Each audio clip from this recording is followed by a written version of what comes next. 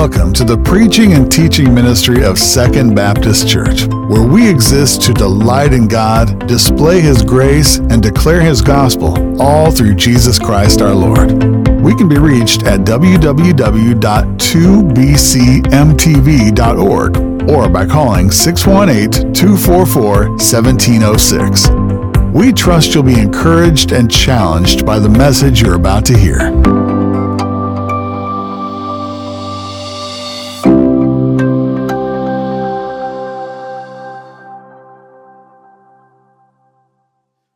Good morning. Good to see you this morning.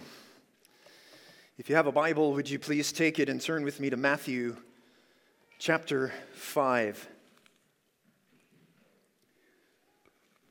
The Gospel of Matthew chapter 5. This is our 11th week, I believe, in chapter 5 of Matthew's Gospel, and the end of the Sermon on the Mount is nowhere in sight yet. But that's okay, because we are sitting at the feet of Jesus as He is teaching us here in the Sermon on the Mount. And we come this morning to verses 33 to 37, where Jesus will address here oaths, vows, promise-making, honesty, and truth-telling. So, this one's going to hit very close to home. So let's pray. So, Father, we come asking, Lord, that you would speak through your word this morning, that you would guide my words in a way that would be truthful, that would be honest, that would be sincere, that would be faithful to the text. And we're grateful, Lord, that you have not hidden yourself from us, that you have revealed yourself to us in the very pages of Scripture, through the words of the Apostle Matthew. And so, as he records Jesus' words here to us, may we behold the face of Jesus as we listen and as we study. And would you take these truths, Lord, and change us by them? Cause us to be more like Christ. Cause us to be faithful in how we live and how we speak, that we would be salt and light as you've called us to be as kingdom citizens. So do that work now through the preaching of your word, I pray, in Jesus' name. Amen. Matthew chapter 5, I'll begin reading here in a moment in verse 33. Recently, Canadian psychologist and political commentator Jordan Peterson, he was having a roundtable discussion where he was interviewing conservative talk show host Dennis Prager. Now, Prager is a practicing Jew. He practices Judaism, and they were discussing the topics of lust and pornography. And Prager said, as a Jew, quote, "I'm less interested in the interior person, the inner man," he means, morally speaking. And this lack of concern for the inner man, Prager says, is largely because I come from a behaviorist, law-based religion. We care about how you act. That is why we don't have a claim in Judaism that to look at another woman with lust is as if you have committed adultery with her. I wonder where he got that. Looking with lust is not, he says, a sin in Judaism. Now, Prager, he obviously knows there's differences between Christianity and Judaism. In fact, he speaks very highly of Christians in this roundtable discussion. But he knows they're not the same. But he would simply state that what matters to him, what matters in Judaism is what you do. Do you obey the Ten Commandments? Do you not commit adultery? And that you can't commit adultery just by looking at someone lustfully. And then Jordan Peterson asks him, okay, what's your stance on pornography? And Prager responds by saying that when a wife calls into his radio show telling him her husband is looking at pornography, he has one question. Is the pornography in lieu of you or in addition to you? Is it an exchange for his relationship with you, or is it a supplement to his relationship with you? And if it's in lieu of you, his wife, replacing an actual relationship with his wife, then it's morally wrong. But if it's something extra in addition to her, then what's the problem? In fact, Prager goes on to say, there is no ban in the 613 laws of the Torah, the law of Moses, on lusting. Now, not only is Prager dead wrong about the law of Moses, the Torah, that it doesn't forbid lusting. I mean, just go read the Ten Commandments. Number 10, don't covet your neighbor's wife. But Prager is really just a modern-day example of exactly what Jesus is dealing with here in the Sermon on the Mount. And what Prager says, although he is a political conservative, which many of you may agree with much of what he says here is from the devil. It is evil. It is wrong. It is anti-gospel, and it will send you to hell. And it's that kind of focus just on what we do based on law keeping that makes Jesus different than everyone else. That makes Christianity unique among every other religion in the world. Because Jesus didn't come, friends, simply to change our behavior. He didn't come simply so that we be good moral people who keep our noses clean. No. He came, friends, to make us new. He came to make us new creations. He came to transform us internally. He came to change our hearts so that we would walk in actual devotion to Him from the inner man. And there would be this real internal love and purity and righteousness and goodness flowing from a transformed heart that would mark His disciples. And here in the Sermon on the Mount, that's exactly what Jesus is focused on. He's focused on the heart. He's focused on internal transformation. And that's what the gospel does. It changes you from the inside out. So the focus isn't primarily on what you do, but on who you are. That's Christianity. But make no mistake about it, who you are will affect what you do. And here in verses 33 to 37, Jesus comes to yet another issue where the Jews of his day are content with dealing only with the exterior, the surface level of the law, and Jesus will reveal our hearts. The law says, don't murder, I'm A-okay. The law says, don't commit adultery, and yet my heart is full of lust. The law says, well, if you're going to divorce your wife, at least fill out the paperwork. And Jesus says, no. I'm concerned about your heart. You must have a changed heart in order to be a citizen of my kingdom. And here this morning, he's going to dig deep, and he's going to zero in on our words, our mouths, that our words reveal our hearts. The words that come out of your mouth are like an x-ray, right? I had to take my son this week to get an x-ray, and it revealed a broken bone, right? The mouth x-rays the heart. And that's what Jesus is concerned about here, that his kingdom citizens will be those who are so committed to integrity, so committed to honesty from their hearts, it's going to be expressed in their words. Let's see it together. Matthew chapter 5, if you have your place there, beginning in verse 33. Would you stand, please, out of honor for the reading of God's word? The Apostle Matthew writes under the inspiration of the Holy Spirit the very words of Jesus. Again, you've heard that it was said to those of old, you shall not swear falsely, but shall perform to the Lord what you've sworn.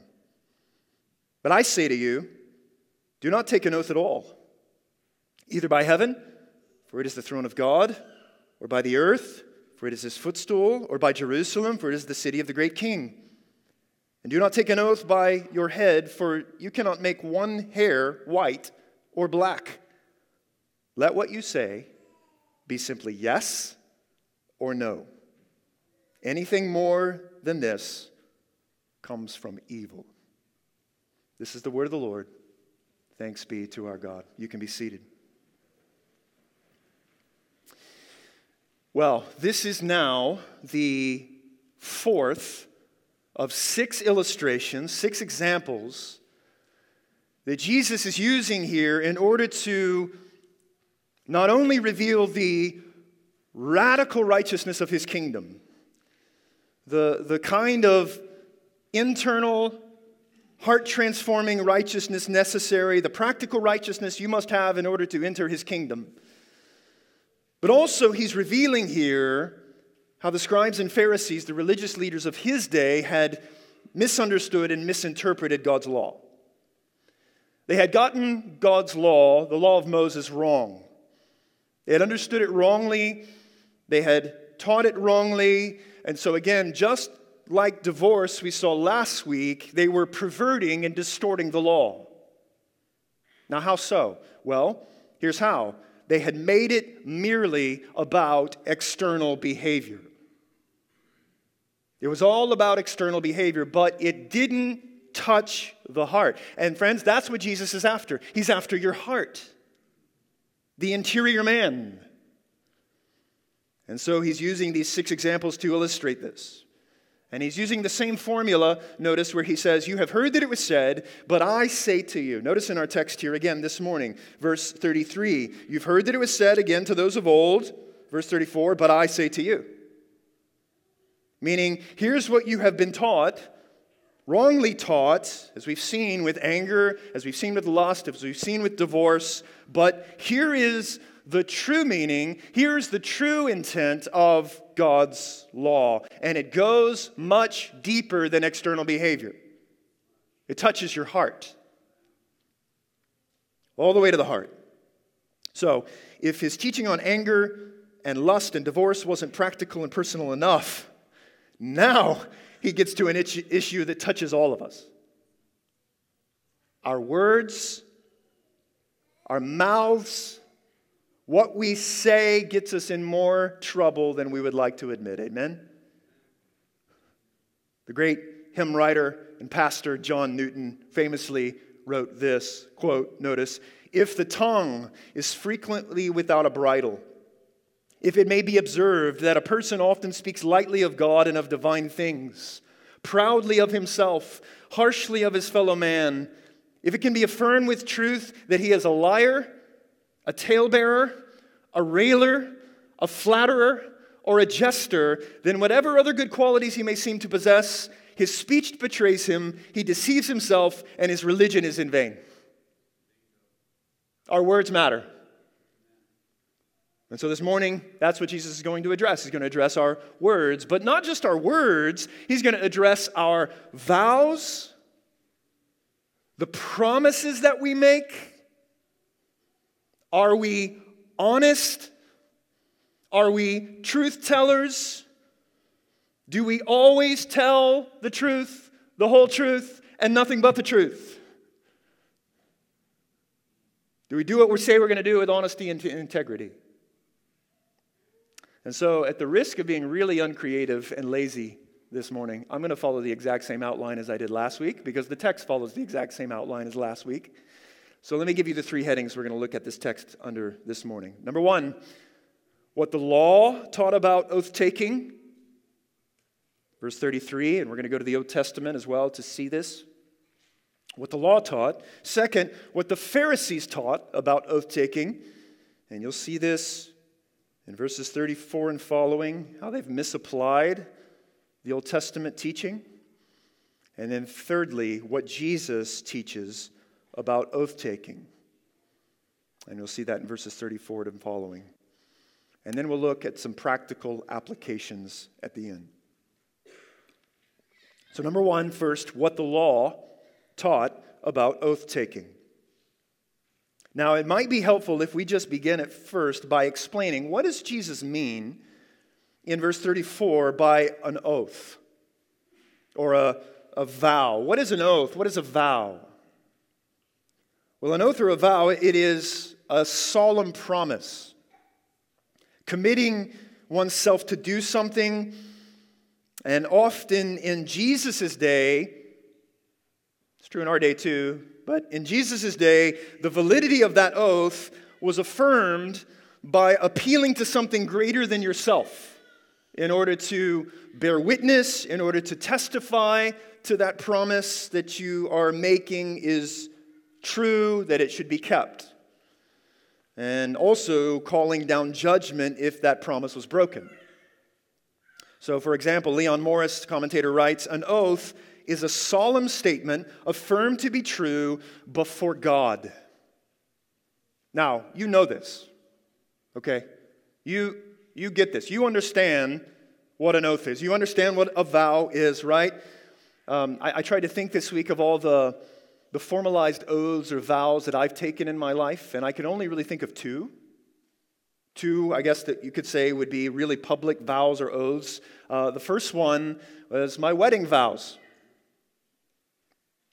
Make promises before God, witnesses, keep your wedding vows. That was the first one I could think of. And then the second one, there may be more, but the only other one I could think of was a little over 6 years ago when Lauren and I stood before a judge at our youngest son's adoption hearing, and we took an oath to love him, to care for him, to welcome him into our family. Those were the only two formalized oaths or vows that I could think of in my life. Maybe you can think of those situations in your life as well. But listen, we understand this at a very practical level too. Like a day-to-day level, don't we? Even as young children, we understood that a double pinky promise carried greater weight than if you didn't. Double pinky promise. I cross my heart and hope to die. Get over that. Or I swear to God. Or as God is my witness, I'm telling the truth. Or I swear on my grandmother's grave. And we take an oath, we take a vow, some kind of solemn testifier attached to it so that others believe they can trust us now. It's just sort of an instinctive thing, right? I mean, even as young children, we know that in this world full of liars, okay, they said this. They swore to God. They swore on mother's grave. So now their words are believable. Now their words are trustworthy. Now they're actually reliable and can carry more weight. And believe it or not, the Old Testament actually has a lot to say about vows and oath-taking. Look there, verse 33. Jesus says again, "You've heard that it was said," so just like anger, just like lust, just like divorce, "you've heard that it was said to those of old, those under the old covenant, 'You shall not swear falsely, but shall perform to the Lord what you have sworn.'" Now, you're going to search in vain to try to find an exact reference, chapter and verse, to this quote here from Jesus. No, what Jesus is doing here is he's actually combining several Old Testament passages, several places in the Old Testament, in order to give us really what the sum total teaching of the Old Testament law was on the topic of oaths and swearing, a vow. So this is a summary here, statement of the Old Testament. Because God had particular things to say to his people in the Old Testament about how they were to take vows and oaths. Let me just give you a sampling. First, Numbers chapter 30, verse 2. These will be up on the screen for you as well. Numbers chapter 30, verse 2. "If a man vows a vow to the Lord," so he's making a promise to the Lord, "or swears an oath to bind himself by a pledge, he shall not break his word. He shall do according to all that proceeds out of his mouth." So, the basic teaching, if you make a promise, if you make a vow to do something, then do what you say. And this is tied, friends, to the deepest theology possible, that our God speaks, and when he speaks, it's true. Or how about this one? Deuteronomy 23, verses 21 to 23. Look what Moses says here, Deuteronomy 23.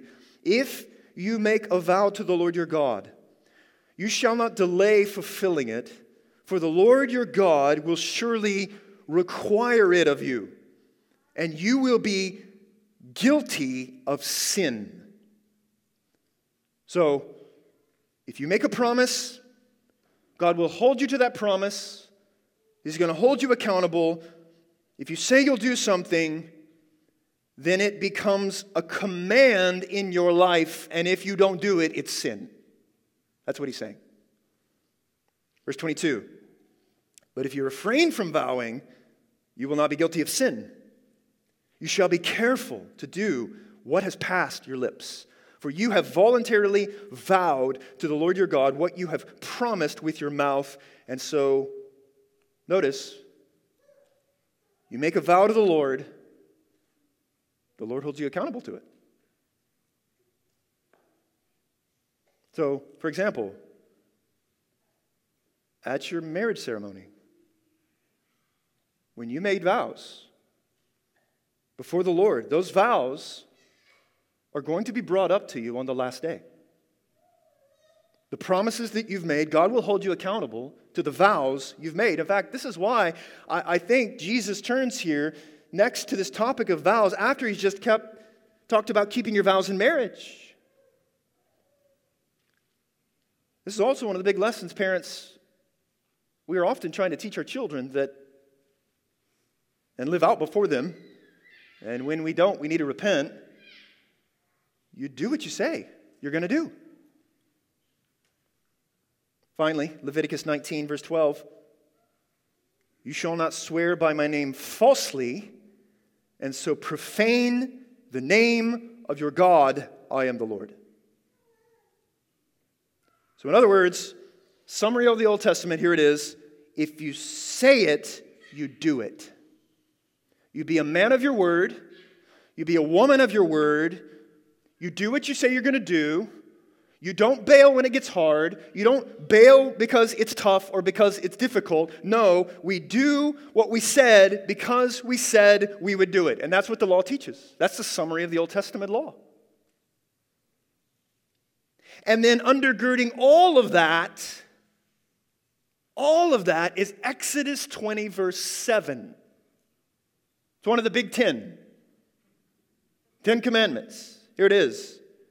You shall not take the name of the Lord your God in vain. Now, we often think that and take that as not cursing, not swearing, right? Using God's name as a swear word.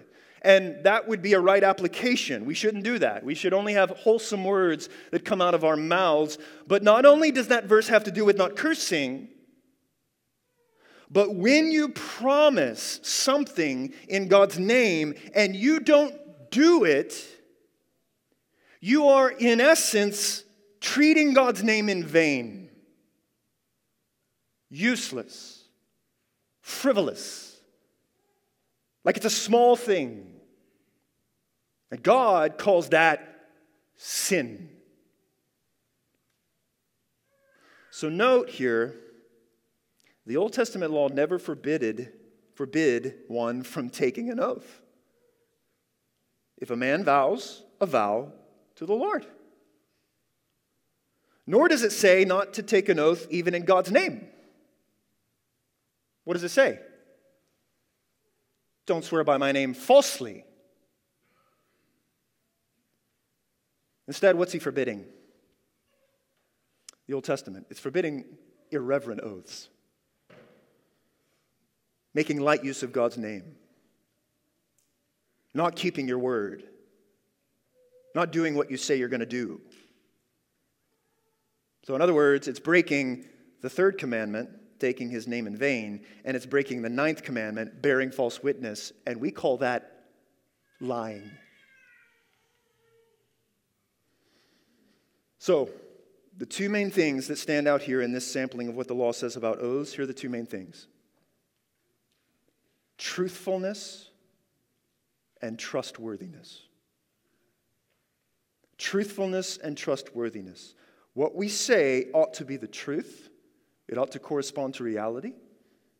And what we say we're going to do, we ought to do it.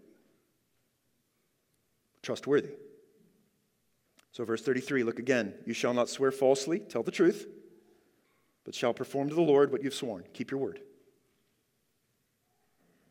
Now, if that's what the Old Testament law taught about oaths, then what were the Pharisees teaching instead? How had they distorted it? How had they twisted and misinterpreted what the law was teaching? Here's the second heading. What the Pharisees were teaching about oath-taking. What the Pharisees taught. We saw what the law taught, now what the Pharisees taught. Look at verse 34. Jesus seems, upon first glance, to contradict or to say something different than what the law says. Verse 33, you shall not swear falsely, but shall perform to the Lord what you have sworn. So if you make an oath, if you make a vow, you keep it. But verse 34, Jesus says, but I say to you, do not take an oath at all.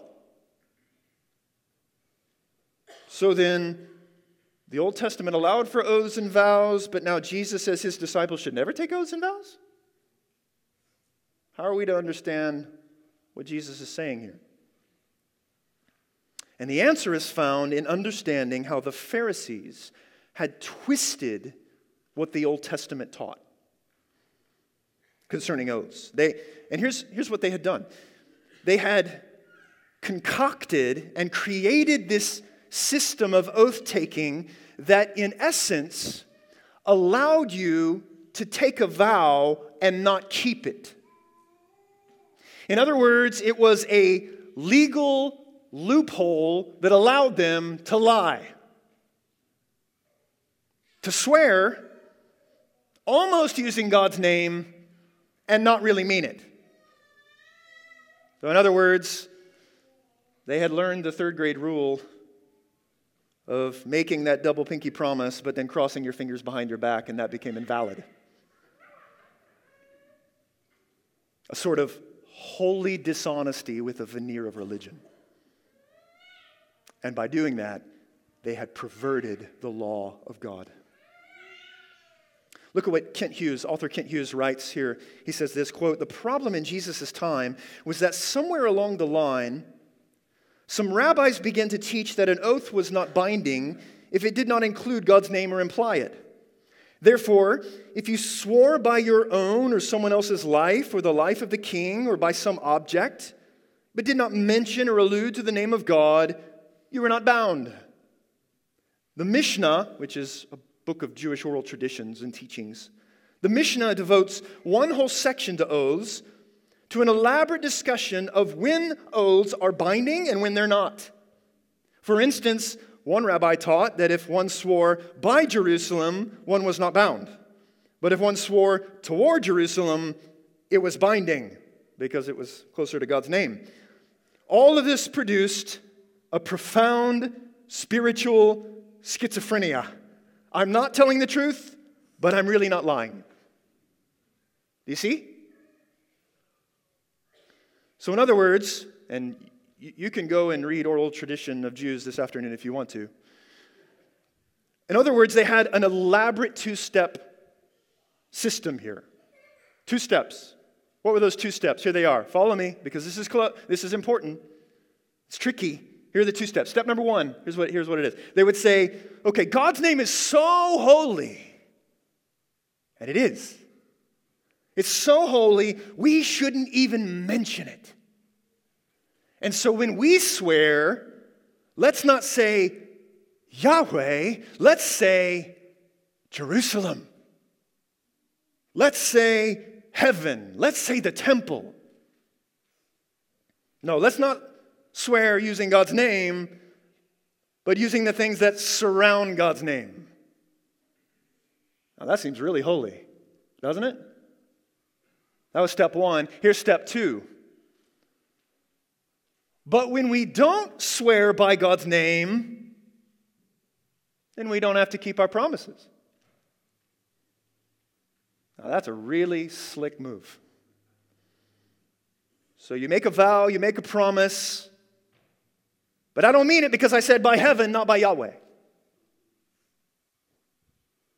Sermon on the Mount scholar Charles Quarles writes this, quote, "The rabbis of Jesus' day had developed a system of oaths in which people could evade the obligation to be honest through carefully crafted oath formulas. Religious on the outside, evil and wickedness on the inside." In fact, notice that's what Jesus is addressing here.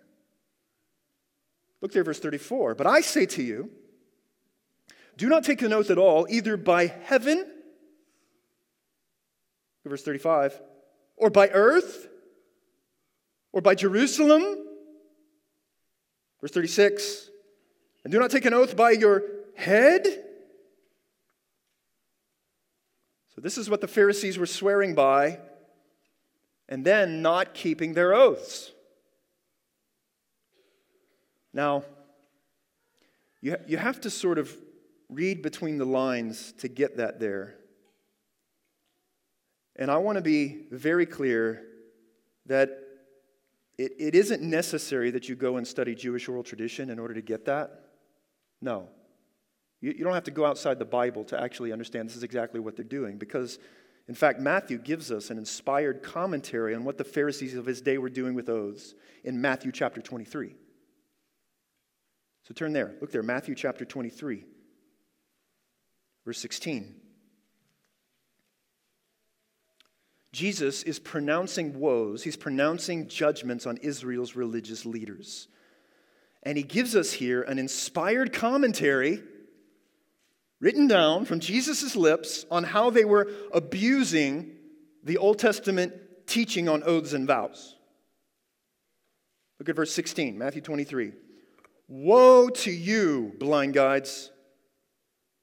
Judgment on you, who say, if anyone swears by the temple, it is nothing. It's no big deal. But if anyone swears by the gold of the temple, he is bound by his oath." Oh, do you see what they're doing there? If you swear by the temple, well, that's no biggie, because you didn't swear by God's name. But had I sworn by the gold of the temple, well, then I would be bound to that oath. Why? Well, because the gold of the temple is in the holy place, and that's where God's presence dwelt, which is closer to God. And therefore I'm bound. So the closer it gets to God, the more honest you had to be. But the further away it was from his name and his presence, well, you could fudge a little bit.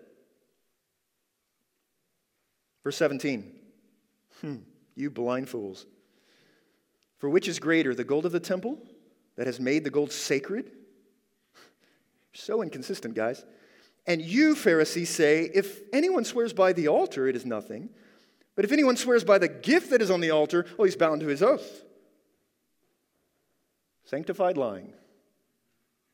Holy deceit. Verse 19, Jesus says, "You blind men, for which is greater, the gift or the altar that makes the gift sacred?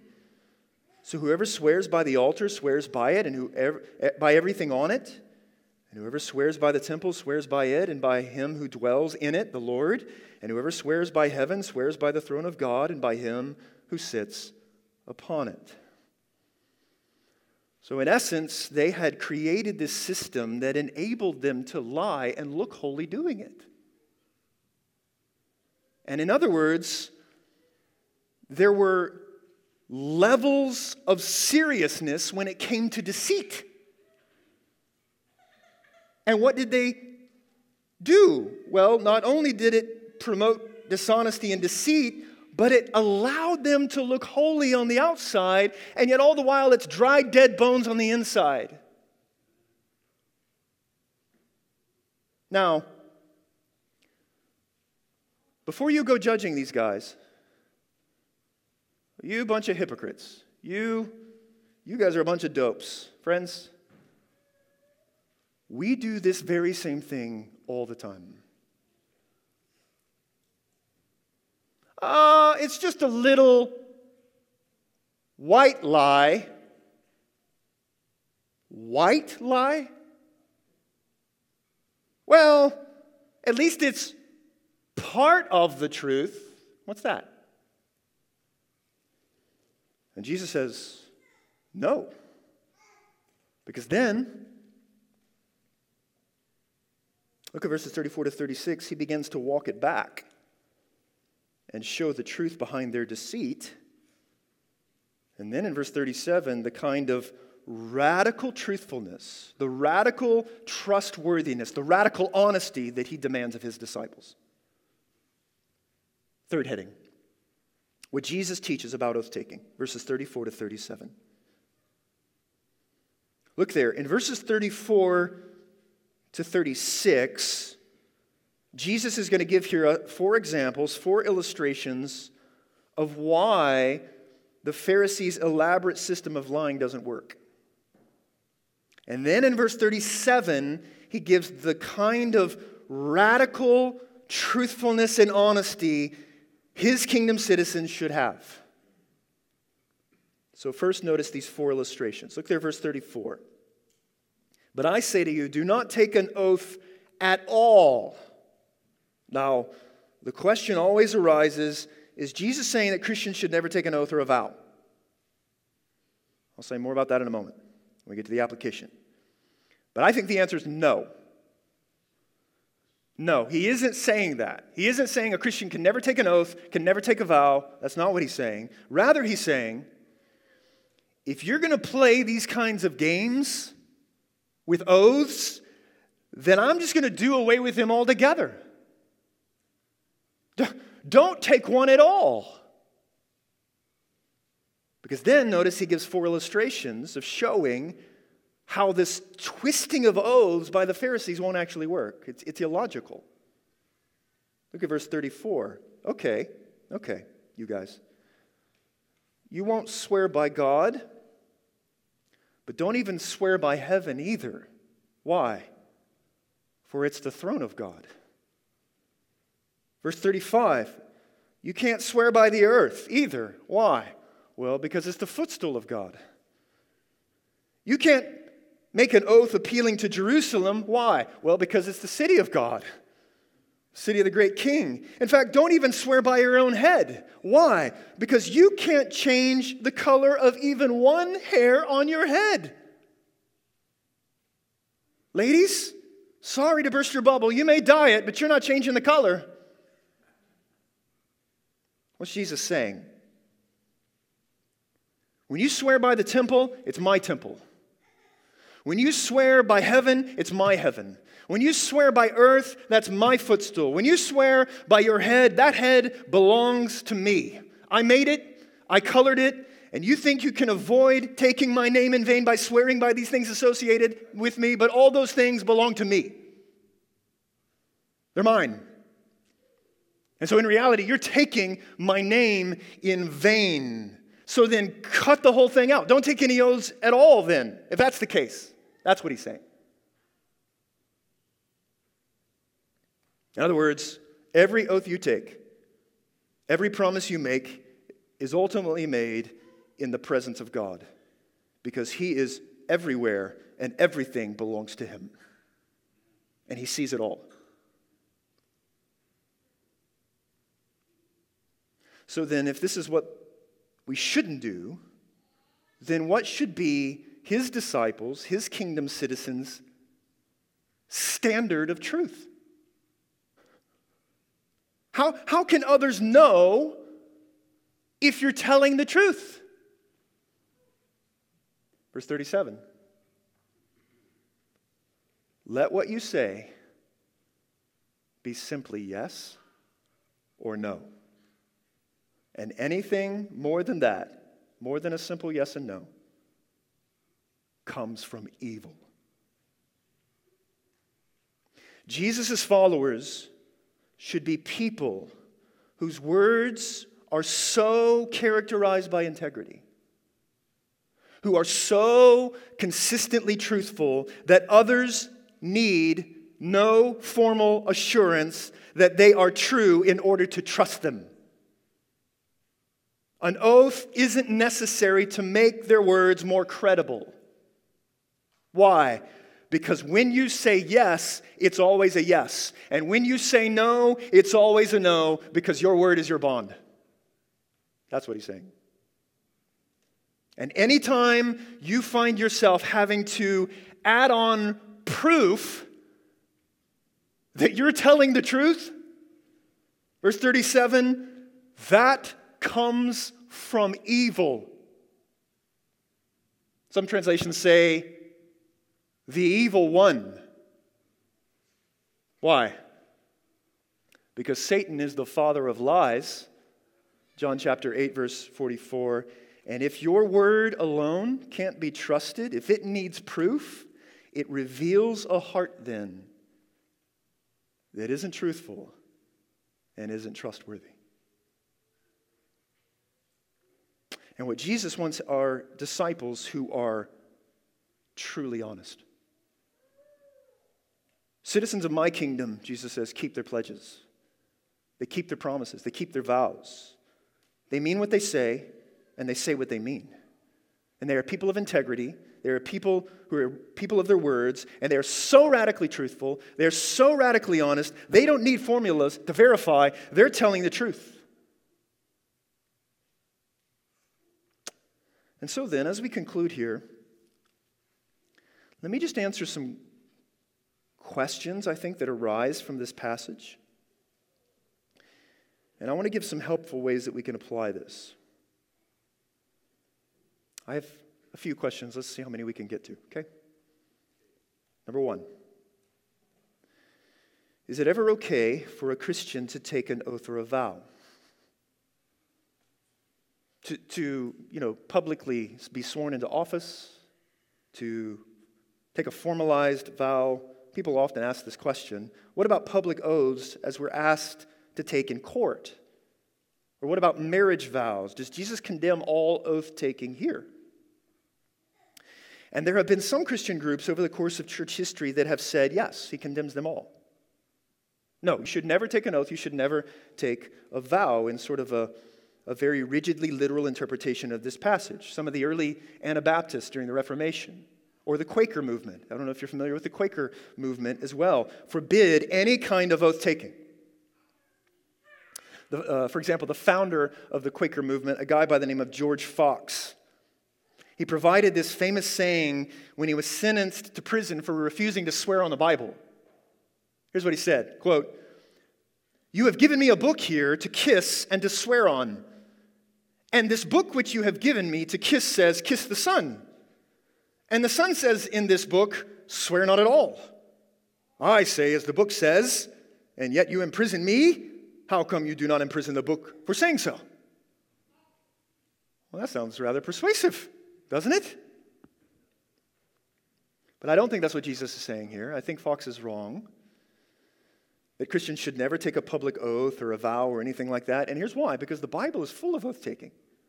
The Bible is full of vow-taking. First of all, Jesus himself testified under oath. Look here, Matthew chapter 26. Look at this. Matthew 26, verse 62. Jesus is brought before the council just before his death, and they're questioning him about these charges of blasphemy. You remember this scene? Matthew 26, 62. And the high priest stood up and said, "Have you no answer to make? What is it that these men testify against you?" But Jesus remained silent. And the high priest said to him, "I adjure you by the living God." Now everybody there would know and understood that the high priest was putting Jesus under oath. Swear by God. And Jesus says, "I can't take an oath." No. What does he say? "Tell us if you are the Christ, the Son of God." And Jesus said to him, "You've said so." So Jesus was willing to testify under oath. It seems unlikely he would command his disciples not ever to do so. Or Paul himself makes oaths. Paul himself makes vows throughout his writings. For example, Romans chapter 1, verse 9. "For God is my witness. God is my witness, whom I serve with my spirit in the gospel of his Son, that without ceasing I mention you always in my prayer." I'm calling God to testify that what I'm about to say is true. Or 2 Corinthians 1:23, I call God to witness against me. So the Apostle Paul wasn't afraid to take oaths either, and didn't understand Jesus to be barring all swearing or oath-taking. So then what is he forbidding? What is Jesus forbidding? Again, he's forbidding the kind of so-called oath-taking promoted by the Pharisees. He's forbidding using oaths in a deceitful, underhanded way, and he wants from his disciples for them to be radically honest, radically truthful. In fact, it's the same thing that the Apostle James says, no doubt with Jesus' words in mind here in James chapter 5, verse 12, when he says, but above all, my brothers, do not swear either by heaven or by earth or by any other oath, but let your yes be yes and your no be no, so that you may not fall under condemnation. So, yes, I think Christians can take oaths, not because we need to before we're honest and truthful, but because knowing that we will be honest and truthful no matter what, it's no problem to seal that publicly with an oath. Because our word is our bond. So I don't think he forbids it. Question number 2. So then, how do we fight against this very common temptation to lie and to be dishonest? And how do we become more truthful people? How do we fight this temptation that all of us are prone to? Every single one of us in this room are prone to this sin. I'll show you why I think that's the case here in just a moment. And I think the way that we fight this sin, brothers and sisters, is we do 3 things. How do we fight the sin of lying, the sin of dishonesty? 3 things. Number 1, recognizing something about our God. Number 2, recognizing something about ourselves. And number 3, recognizing something about our Savior. First, what must we recognize about God? Here it is. Our God is a truth-telling God. He is a truth-telling God. Isaiah 65, verse 16, He is the God of truth. Titus chapter 1, verse 2, God who never lies, promised us eternal life before the ages began in Christ. Or Hebrews 6:18, we read this earlier, it is impossible for God to lie. Lying goes against the very nature of our God because our God is a God of truth. He is a truth-telling God. And therefore, He always keeps His promises. He always keeps His word. He will always do what He has said He will do. He will never break a single promise He has made. Though heaven and earth will pass away, every word will stand, every word will come true, and in Him there is no deceit, there is no falsehood. No, He's a truth-telling God. Which means you can trust Him. No matter what's going on in your life, no matter how dark the circumstances of your life may be right now, He will never lie to you, and He will keep every promise He's made to you. We read this a moment ago in Hebrews chapter 6. Look here on the screen. The writer of Hebrews is recounting how God swore an oath to Abraham back in Genesis. Look what he says in verse 13. He made a promise to Abraham. And what did he swear by when he made that promise? Verse 13. Since he had no one greater to swear by, he swore by himself. Verse 16.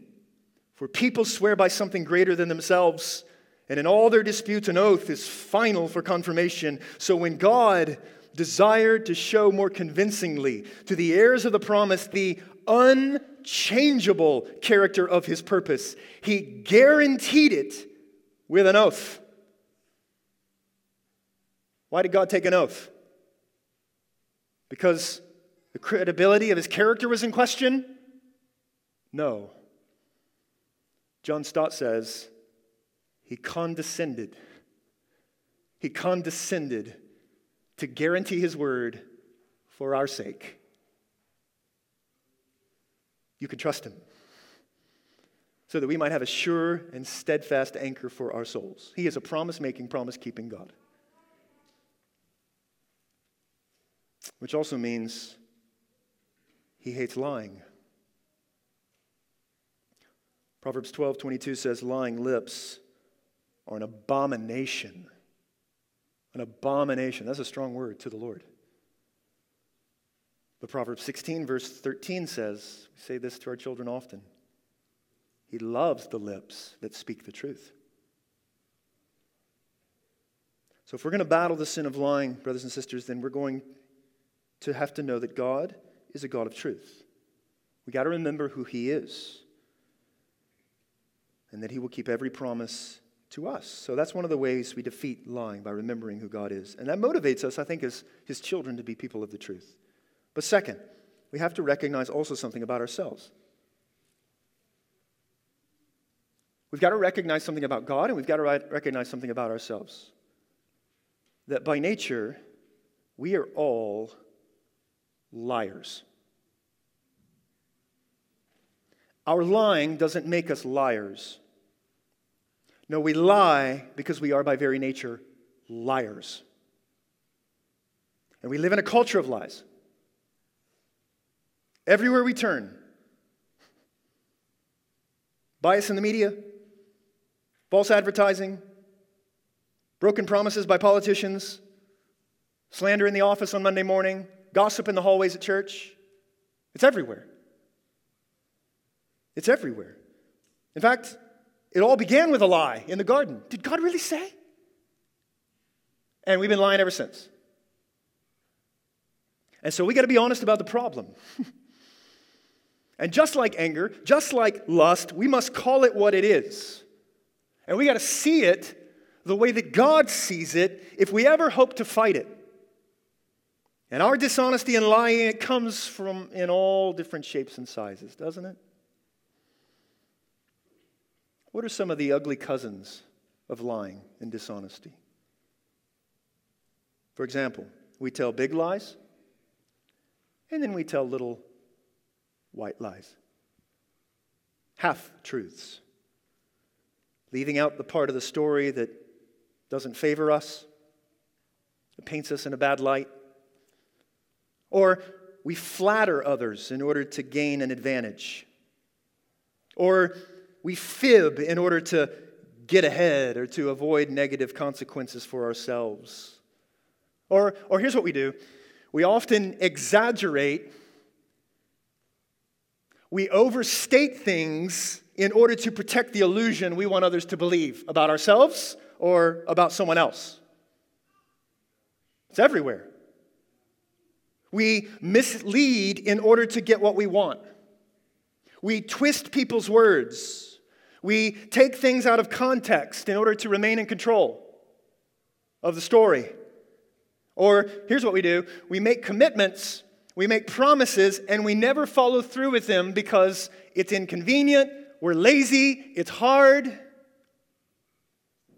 And then we lie by tearing others down. We gossip, we slander. This is a category I think we don't often consider as lying. How is slander, how is gossip lying? Well, slander is often bearing false witness about your neighbor. We intentionally malign someone, we intentionally misrepresent someone, we judge and speculate their motives. That's called slander. Or we gossip about people. It's almost always full of misinformation and hearsay and rumors. Oh, sure, some of it may be accurate, but it's almost always never the whole story. And if it isn't the whole truth, guess what? It's not the truth. So listen, I'm just trying to uncover the ugliness. Do you see it yet? Do you see it in yourself? Because we got to see it as it is. We got to see our sin for what it is. We can't excuse it. We can't water it down. And we must understand the seriousness of what it is. Uncontrolled anger will send you to hell. Unhinged lust will send you to hell. Unrepentant lying will send you to hell.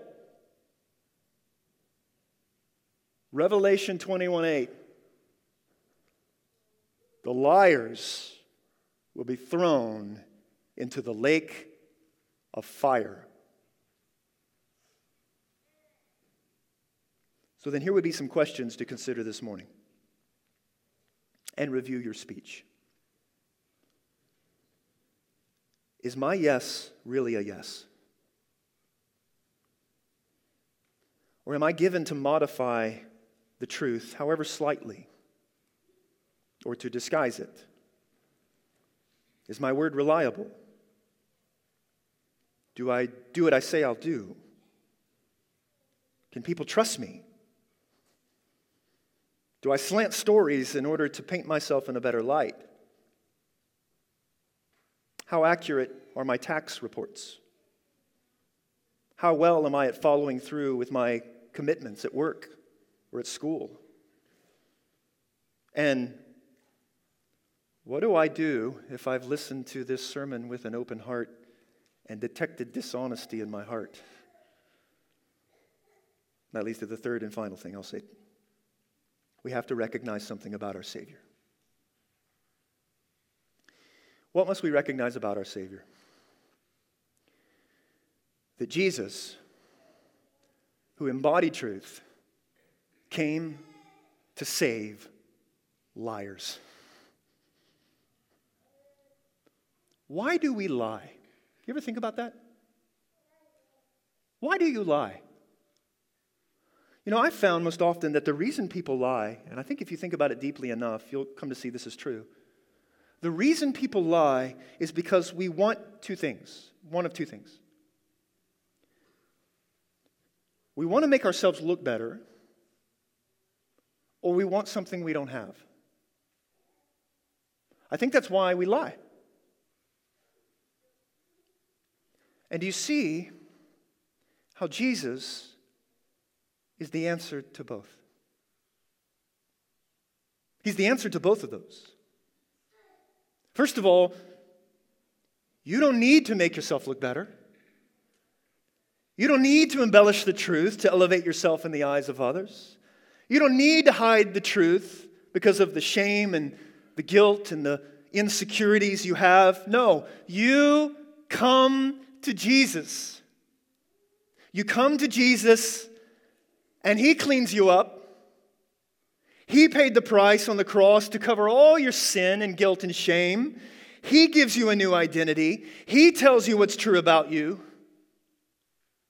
And then second, you find in Him everything you need. All your wants are satisfied in Him. And so you don't have to lie to try to get what you want. Now Jesus says, come to me, and I'll give you everything you need. So how do we fight the temptation to lie? You need to recognize something about God. He's the God of truth. You need to recognize something about yourself. We need to see our sin for what it is.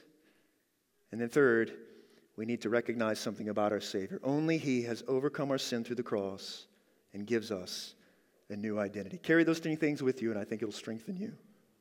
Strengthen you to fight the sin of lying. That's all the time we have. Let's pray.